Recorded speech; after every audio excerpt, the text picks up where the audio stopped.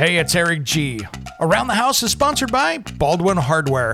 For 75 years, Baldwin Hardware has been known for its first-class quality and craftsmanship in door and cabinetry hardware. As an alumnus of the Baldwin Hardware Design Council, I can say I have seen the details and quality from design to the finished product. If you're looking for a new style and old-world craftsmanship, I can tell you there is only one Baldwin Hardware. Check out what would look great in your home at baldwinhardware.com.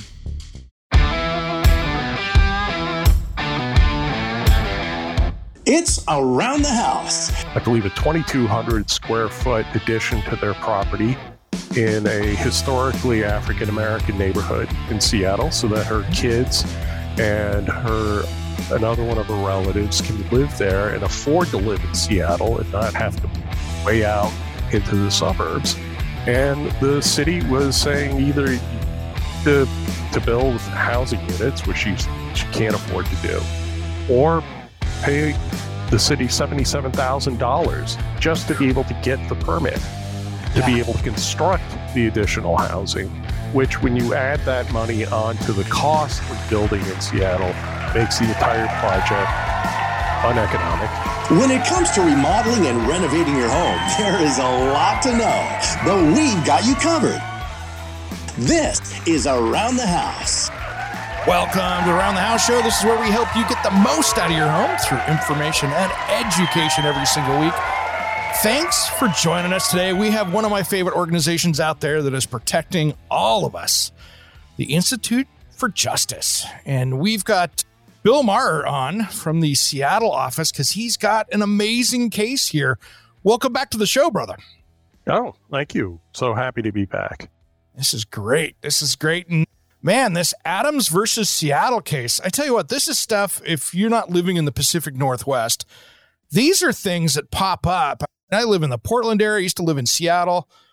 Let's talk about what's going on, because this mandatory housing affordability program they got is really putting general homeowners in a bind. Yeah, that's exactly right. Like a lot of cities, Seattle has seen increasing housing prices, and they've been driving out a lot of middle-class homeowners and property builders, and generally leaving the city or threatening to leave the city as being comprised of entirely the very rich or the very poor.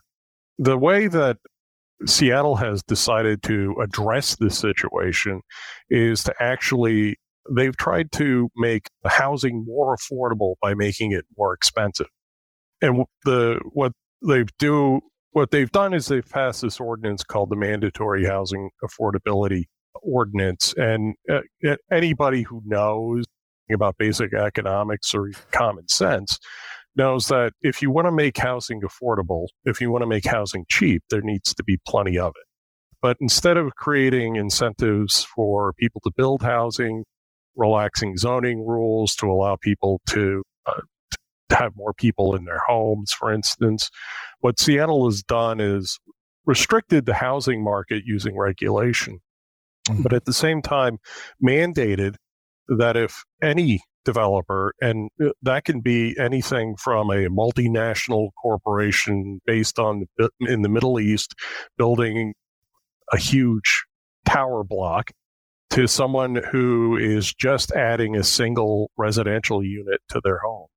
Anybody who's adding housing units within certain zones within the city of Seattle has to either pay an exorbitant fee to the city, or they have to construct more housing units that they don't want and don't need. And the amount that they're charging people can go anywhere, can be up to $35 or $39 per square foot. Or the alternative is you construct housing you're not going to use, that you don't want.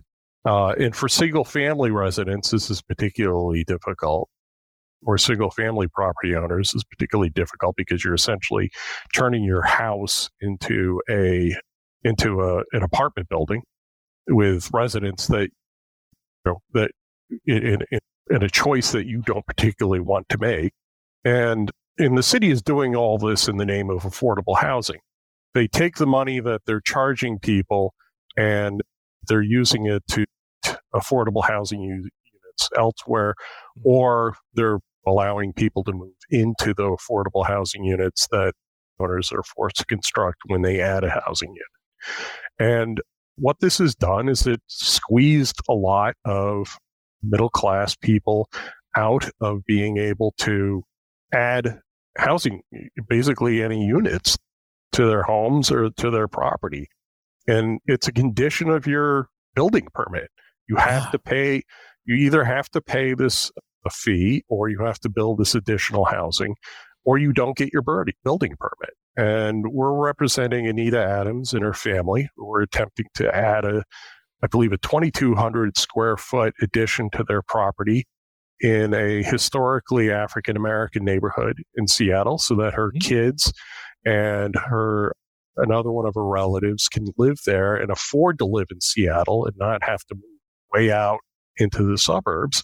And the city was saying either you need to build housing units, which she can't afford to do, or pay the city $77,000 just to be able to get the permit, to be able to construct the additional housing, which when you add that money onto the cost of building in Seattle, makes the entire project uneconomic.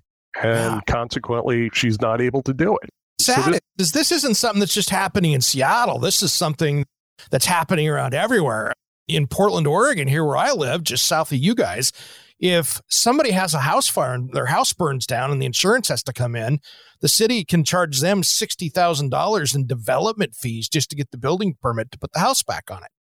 Mm-hmm. So it's great that you're fighting some of this, because this is one of those things that is so counterintuitive to actually helping someone. Yeah, it's creating the circumstances where people are either disincentivized to build, or they're prohibited from building at all. And that makes the supply of housing less, which makes the cost of housing more. And somehow the city thought that this would result in more housing units for less money, when what it's doing is resulting in fewer housing units for more money, as common sense would have instructed. And because of this isn't just bad public policy, but it's not just that. It's also unconstitutional, because the government can do things like, if you're building, say you own a lot, undeveloped lot, you build a house there. And because of that, the government has to extend a sewer line there, or a water line, or additional utilities. The government can charge you the amount of money that your construction is costing it. They're called impact, because of the impact of what your construction has. That's the cost of things in the city itself. But the U.S. Supreme Court has made clear for decades that those impact fees, they have to have a proportionality and a relationship to what it is your project is doing, because otherwise the government is simply coercing people out of money or property simply because they need a building permit. And that is unconstitutional. Yeah, it is a shakedown, and it's unconstitutional, and we believe that the federal courts will strike this down, because it is not consistent with the holdings of U.S. Supreme Court cases dating back decades. And this isn't the first issue that you and I have talked about, just the city of Seattle. These guys, and sorry for city of Seattle people, you're listening on the radio right now, but man, they are not good with housing and constitutional rights these days with the development office over there, because it seems that they just keep stepping on their own toes. Every turn they make a new policy, it's can't do that either. And this is just another one on the pile. Yeah. It all goes back to my first point, which is that what makes housing affordable is that there's plenty of it. And certainly violating someone's constitutional rights does not make housing affordable. Yeah. And conditioning a building permit on essentially holding a building permit hostage in response or in expectation of a payment, that doesn't make housing affordable. No. And for big developers, they can handle this fee and can pass it on to they can pass the fee on to the type of people who are able to buy condos or rent expensive apartments in Seattle in large buildings. But for small builders and small property owners who want to add housing units, this effectively shuts that door to them. Don't go anywhere. Around the House will be right back.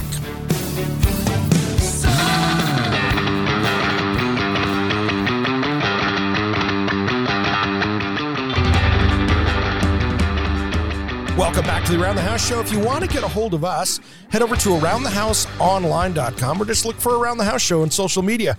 Now let's get back to Bill Maher from the Institute for Justice. Yeah. And conditioning a building permit on essentially holding a building permit hostage in response or in expectation of a payment that doesn't make housing affordable. No. And for big developers, they can handle this fee and can pass it on to they can pass the fee on to the type of people who are able to buy condos or rent expensive apartments in Seattle in large buildings.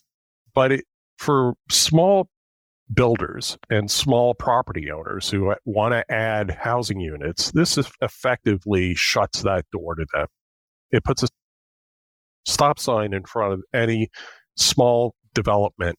And you would think that the city would want the largest amount of people developing properties and would want small developers to develop properties, and so that you have a greater diversity and a closeness between the people building the homes and the people buying them. But for some reason, this is the path that the city decided to take. So hard for any middle-class homeowner to turn around and get a loan, which most people will do an addition or a new ADU or whatever to the property. And then to tell the bank that, oh yeah, by the way, we have to pay $77,000 in fees on top of this. That the bank is going, well, I don't get that money back. That's not an asset to me. That's a fee. Trying to get that, you basically have to have 80 grand in your back pocket just to pay fees, because most banks in most situations are going to go, yeah, you're going to have to pay that out of pocket. You can't finance that. Yeah. Ms. Adams' husband already works 2 jobs, and his basic response to this was, I'm not going to work 3 jobs so that I can pay the city of Seattle this money to get a building permit. Yeah. Let's talk about what they're trying to do, because it looks like she's got just a noble project that she's trying to do to help out her family. Yeah, it is. Her children are college graduates. They want to live near their family. The current house is too small for the entire family to live in comfortably. And this was going to be a way for Ms. Adams, who's the first homeowner in her entire family. This was going to be a way for her to be able to keep her family intact, have her children live in Seattle, and have them be able to afford housing without having to commute massive amount of miles to be able to get to their jobs for a city that seems to be concerned about climate change. Forcing people to commute to the city from cities that are 20, 30 miles away every single day doesn't seem to be a very climate conscious way to do that. And it's inconsistent with the city's stated desires for density. I was just going to say that. It's total contrarian to what they say that they want to do is, okay, we want density. We want people to not have to travel. We want people to jam in. We want to see multiple houses on lots. Zoning can get thrown out the corner. Oh, by the way, we're going to make it financially nearly impossible for you to do that. Yeah, and it doesn't, the treatment of this as an impact fee doesn't make any sense either, because what they're saying is that if you build more housing, it's going to be more expensive for people to live in the city of Seattle. I don't see how that can work, but even if it does in some instances, which it doesn't, it still has to be tied to the actual impact that a particular or specific construction is making to the costs. Yeah. And there's no way that Ms. Adams building a small home for her family members on her property is causing $77,000 worth of harm to housing affordability in the city of. Common sense says if the city of Seattle wanted to promote density and people building, they'd be giving her a $77,000 credit on her taxes to build in here and make it more dense versus charge her for that, because that just makes no sense to me. And you're right. Yeah. That's crazy. Yeah. The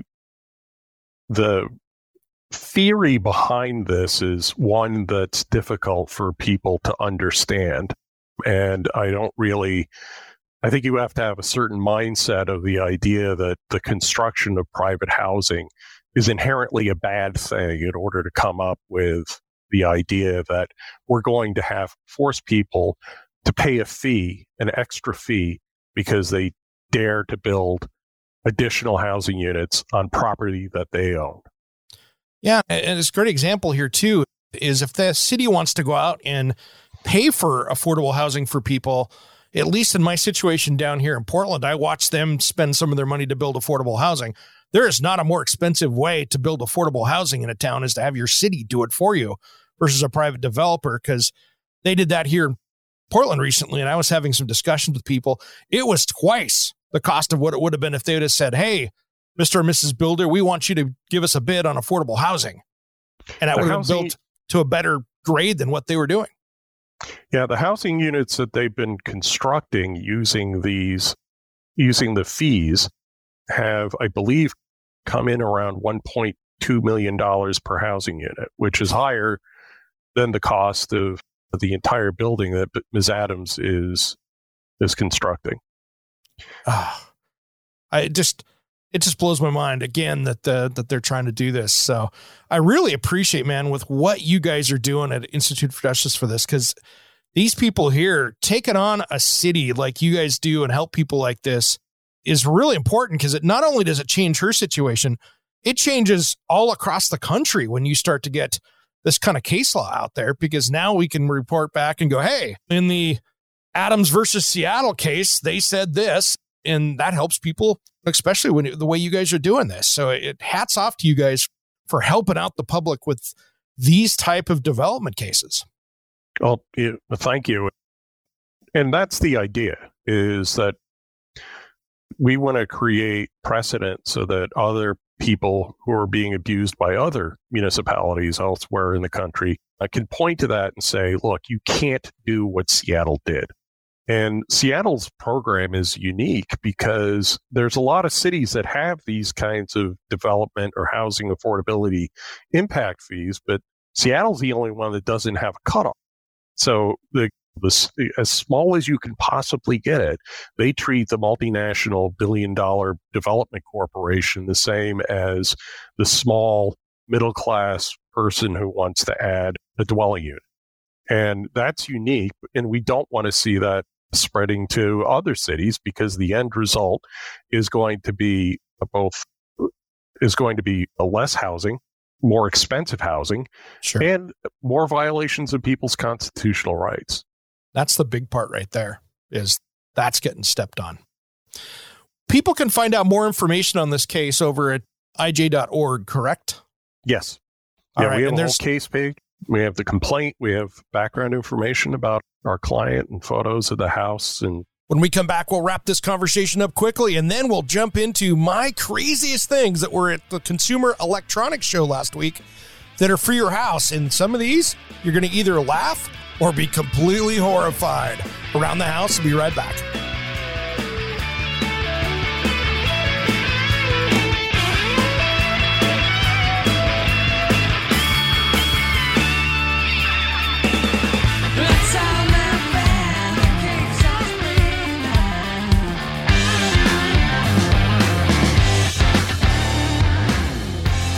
Welcome back to the Around the House Show. Now let's get back to our discussion and wrap this up quickly with Bill Maher from the Institute for Justice. And then we're going to talk here about the craziest things and some of the cool things that were at the Consumer Electronics Show this last week. It was pretty wild. Now let's get back to our talk with Institute for Justice.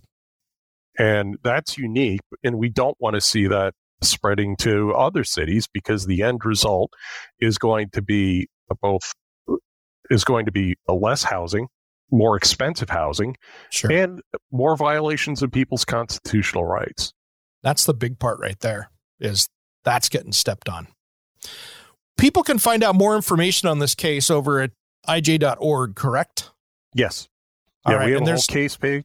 We have the complaint. We have background information about our client and photos of the house and what they want to build, and it's all right there. And there's one important thing on this page up there that I want you to take a look at as our listening audience that I can give a request for.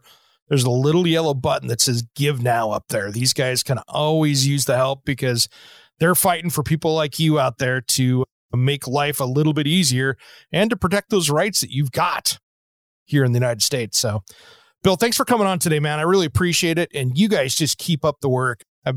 You guys worked with me 15, 18 years ago when we were trying to stop interior design legislation here in Washington State when I was a resident there. And you guys helped us through that. And that was a huge battle that we won. And that was really nice to do that. Hats off to you guys. And thank you for doing the good work. Oh, thank you. My pleasure for being on. And I appreciate you spreading the word about the lawsuit and what it is we're doing. Thanks for coming on today, brother. Well, let's get over to talking about the Consumer Electronics Show. Now, this is down in Las Vegas every year, and this is kind of the first really big live event that happens in Las Vegas each year. We've got Consumer Electronics Show. The next typically is the World of Concrete, and then, of course, there is the show that I attend to, which is the Design and Construction Week, which will be later on this month. Now, the Consumer Electronics Show is where people come out and pretty much bring out the latest of technology each and every year. And there was a lot of different themes. And I noticed I sat through a lot of the online presence of these big rollouts, you know, for Samsung and all these different people, LG, they had their different rollouts that were online that I could take a look at. And of course, I had people on the field down there taking a look for me as well, because quite frankly, I'm getting ready for my TV show right now. So I couldn't make it down to Vegas when I'm going to be down there in just a few weeks. There were some cool things. I was talking to Nick Miles from Our Auto Expert. You've heard him on here before. That show, and he was talking about the Dodge pickup, the electric one that's just coming out. That is going to be something to watch. You know, Dodge on these Ram trucks, they were well behind the game because Ford came out with their Lightning and Chevy GMC came out with theirs.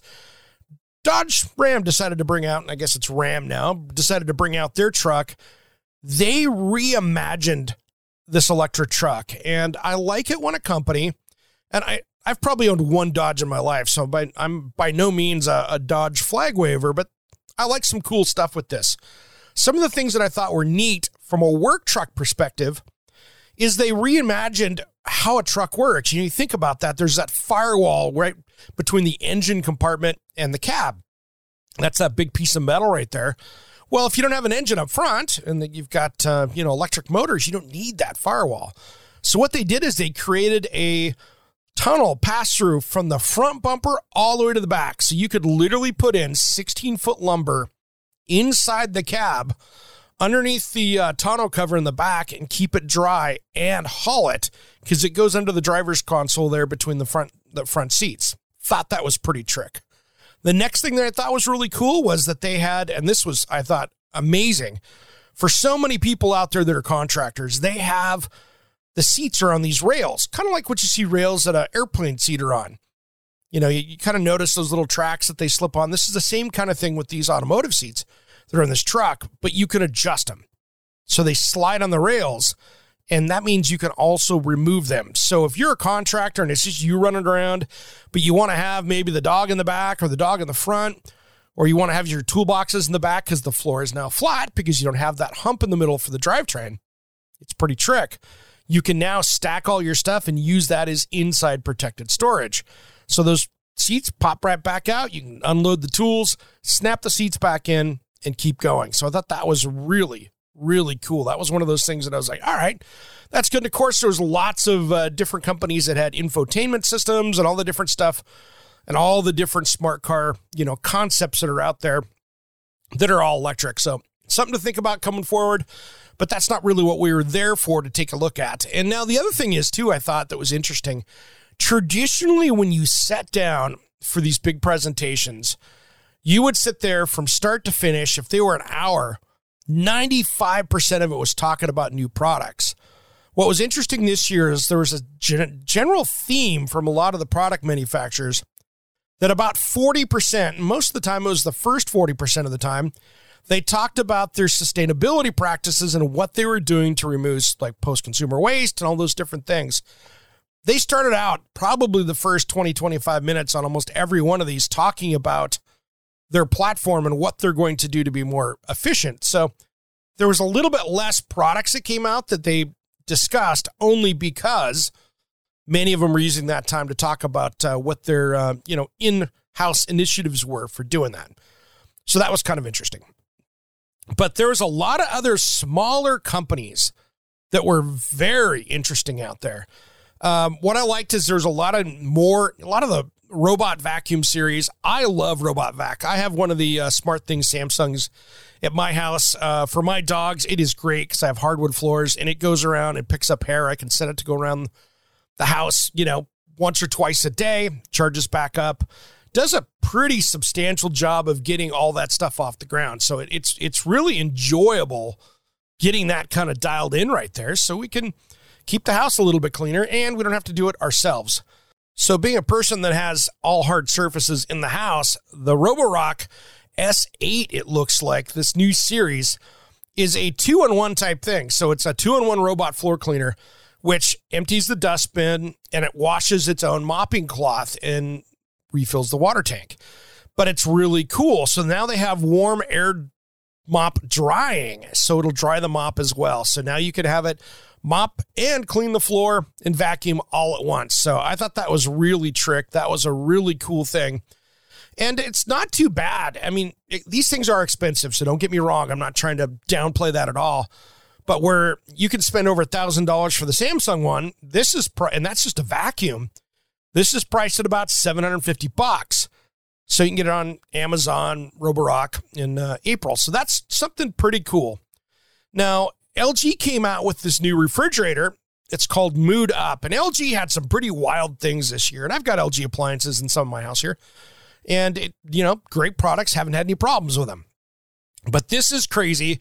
This is a very flashy fridge because it's got color-changing LED door panels. So Samsung came out with their Bespoke line that has the kind of multicolor panels you can swap out. LG pretty much said, okay, guys, and those two are uber competitive. Some people think that they're the same company. No, it appears they hate each other from the things that I've seen personally, but those guys do not like each other. So they are not competitors on the same page. So LG came out with their new one, and with the ThinkCube mobile app, you can actually change the panel color just by using your app. So if you want it to be bright orange or blue or red or pink or whatever, you can change that. That'll come out here later on this year, but you can actually change it with your phone on that LG ThinkCube mobile app. So that's going to be pretty crazy. I thought that was pretty wild as well. And then one more before we go out to break. Chillax, for all you parents out there, they have their Giraffe AI, Thermo AI smart baby monitors. If you're that person that's worried about your baby going to sleep and having an eye on it, they have got the monitor for you, made by Chillax. It's about $400, but man, it is going to give you all the alerts you'll ever need to make sure that baby's moving right, temperatures are right, everything else. It is literally sitting over the crib looking down, and it is giving you all the information and warning you when things don't go right. All right, everybody, we'll be right back after these important messages. More from the Consumer Electronics Show just as soon as Around the House returns.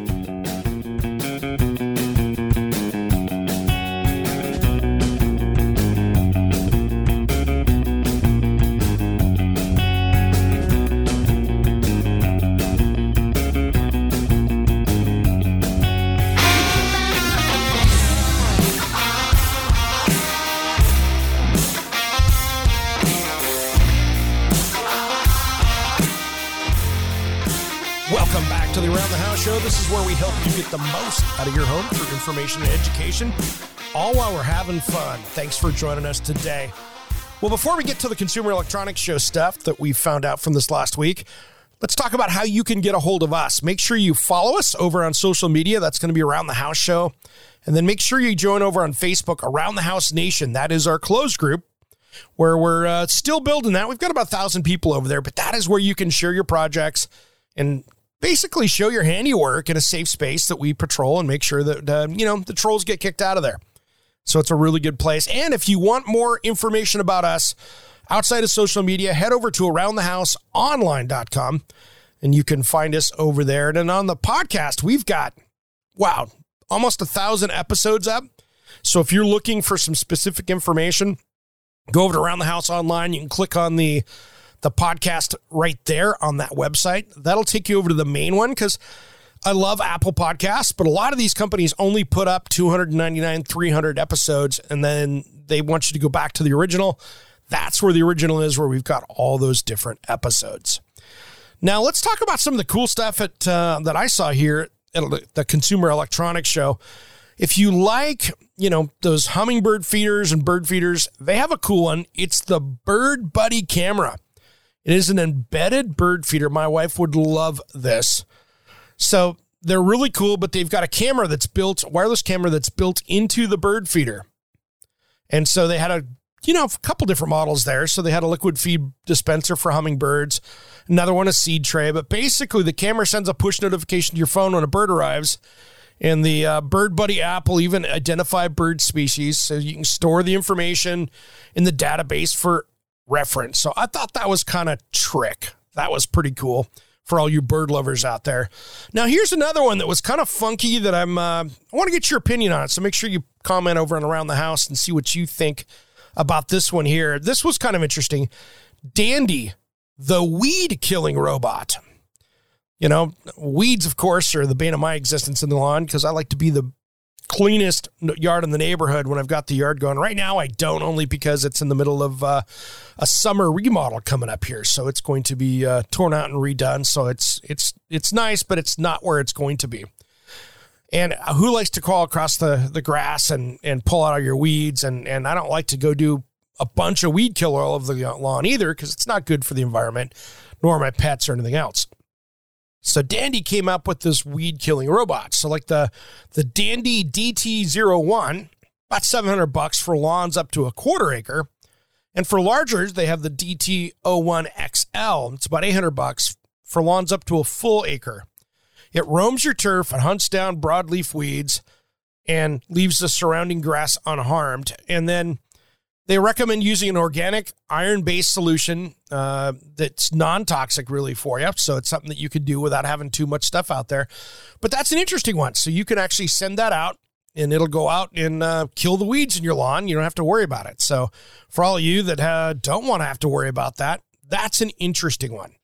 Now, one of the stranger products out there is made by Dyson. And if you want to look like Bane, like DC Comics Bane, Vengeance of Bane, that kind of stuff, I know I'm probably over-exaggerating, but I tell you what, this Dyson Zone headphones and air purifier that goes over your face, it is funky. And if you want to really have, that comfort of having a air cleaner strapped to your nose and your mouth that goes around to the headphones that are big, blocky headphones, this is going to be for you. It is not attractive. It looks weird. And yeah, it's like a modern Bane from DC Comics. So that one to me wouldn't catch me dead in one of those. That one is, that's a no-go. Other stuff too that I thought was cool out there. There's a lot of, OLED stuff out there from TVs and all that stuff. Masonite came out with their Empower door. I saw a little tease of that this last year. That has basically has the Yale Smart Deadbolt and a Ring video doorbell built into the door. So it is a full smart door that way. And then Moen came out with some sprinkler controllers. They came out with one with some soil sensors. I've been using the Ratio, RACHIO one for years, but Moen decided to come out with one, which is cool. And they can do that. So that was, again, pretty impressive. And another thing that came out that was interesting was the Ring Car Cam. Now, this was a hot item. You probably saw this one on the news. So if you've got the Ring thing, you could actually put the Ring Car Cam on your vehicle's dashboard and or snap it on the windshield, and it plugs into the car's OBD port. And it will record what's going on both inside the cabin and in front of the car while the vehicle's in motion. And you can say, Alexa and then the record, and the camera will capture what's going on even when the car is still. So that kind of seems creepy. And it could be easy reassuring if you maybe get pulled over in a fender bender or something like that. You could sit there and just go, hey, record and deal with it that way. But it's one of those things that could be interesting, but it's going to really track a lot of the information. So the newer the car, the more information it'll get, because that OBD port will give that data from the vehicle. So it will give a lot more information that it's going to do. So that's an interesting one right there. And TVs were huge, as we were talking about at the end of the day. Now, here's the one that I thought this one, I think, jumped the shark. And I get what they're trying to do here.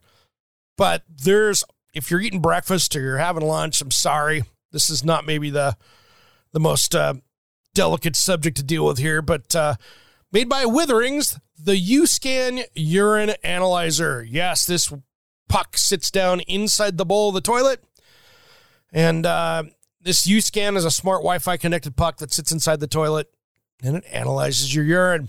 Comes with 2 types of replaceable cartridges, and so it'll do everything for the females and men and hydration and everything else. And here's the weird part. This is where it jumps the shark. It can even test, basically tell the difference between various users in the family. Yes, and they call it the Stream ID feature. Yeah, we can't. I'm just not even going to go there. That one is interesting, and it seems like out of some weird, bad James Bond knockoff movie or something. Not cool. But there are some other medical devices that I thought were pretty cool out there as well. Another one that I thought was nice, there's a made by Valenacell. It is a compact version health monitor that basically gets worn on your fingertip, and it can actually give you the all your monitoring on that, so you can get all the different blood pressure and all that different stuff out of it. So pretty cool way to have a cuffless blood pressure monitor for you. So that's not a bad way to go either. As far as the healthy stuff, I like that. If you're trying to stay healthy, you don't have to go to the doctor and pay those big fees. That's how you do it. Now, as you guys know, I live in the Portland metro area here in Oregon, and this is kind of the shoe capital of the world here, because we've got Nike and Adidas and all the major shoe companies are here. My Keen Boots, Columbia Sportswear, all these different sportswear companies have either offices here, or like Nike, where they've got about half the state here, I think. It's the shoe central right here.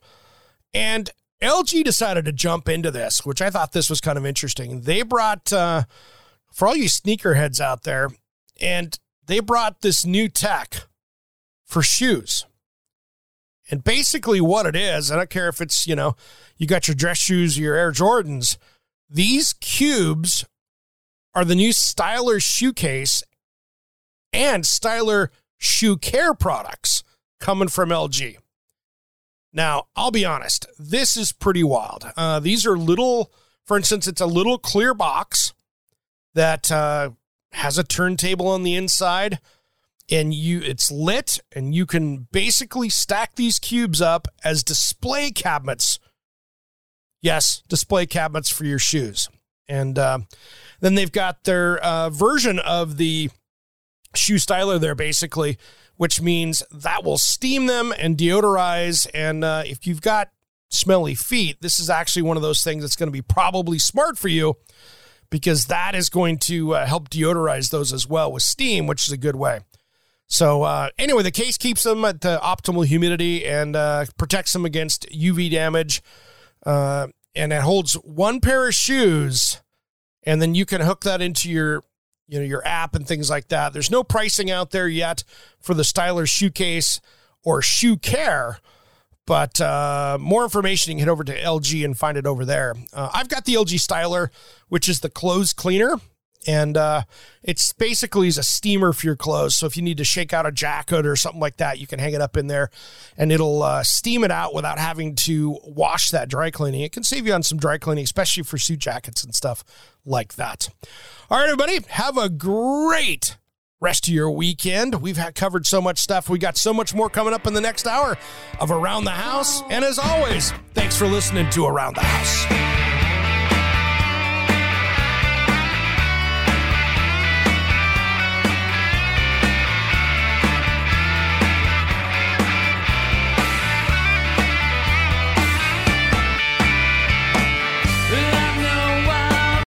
Hey, it's Eric G. from Around the House. Are you planning a decking or siding project this year?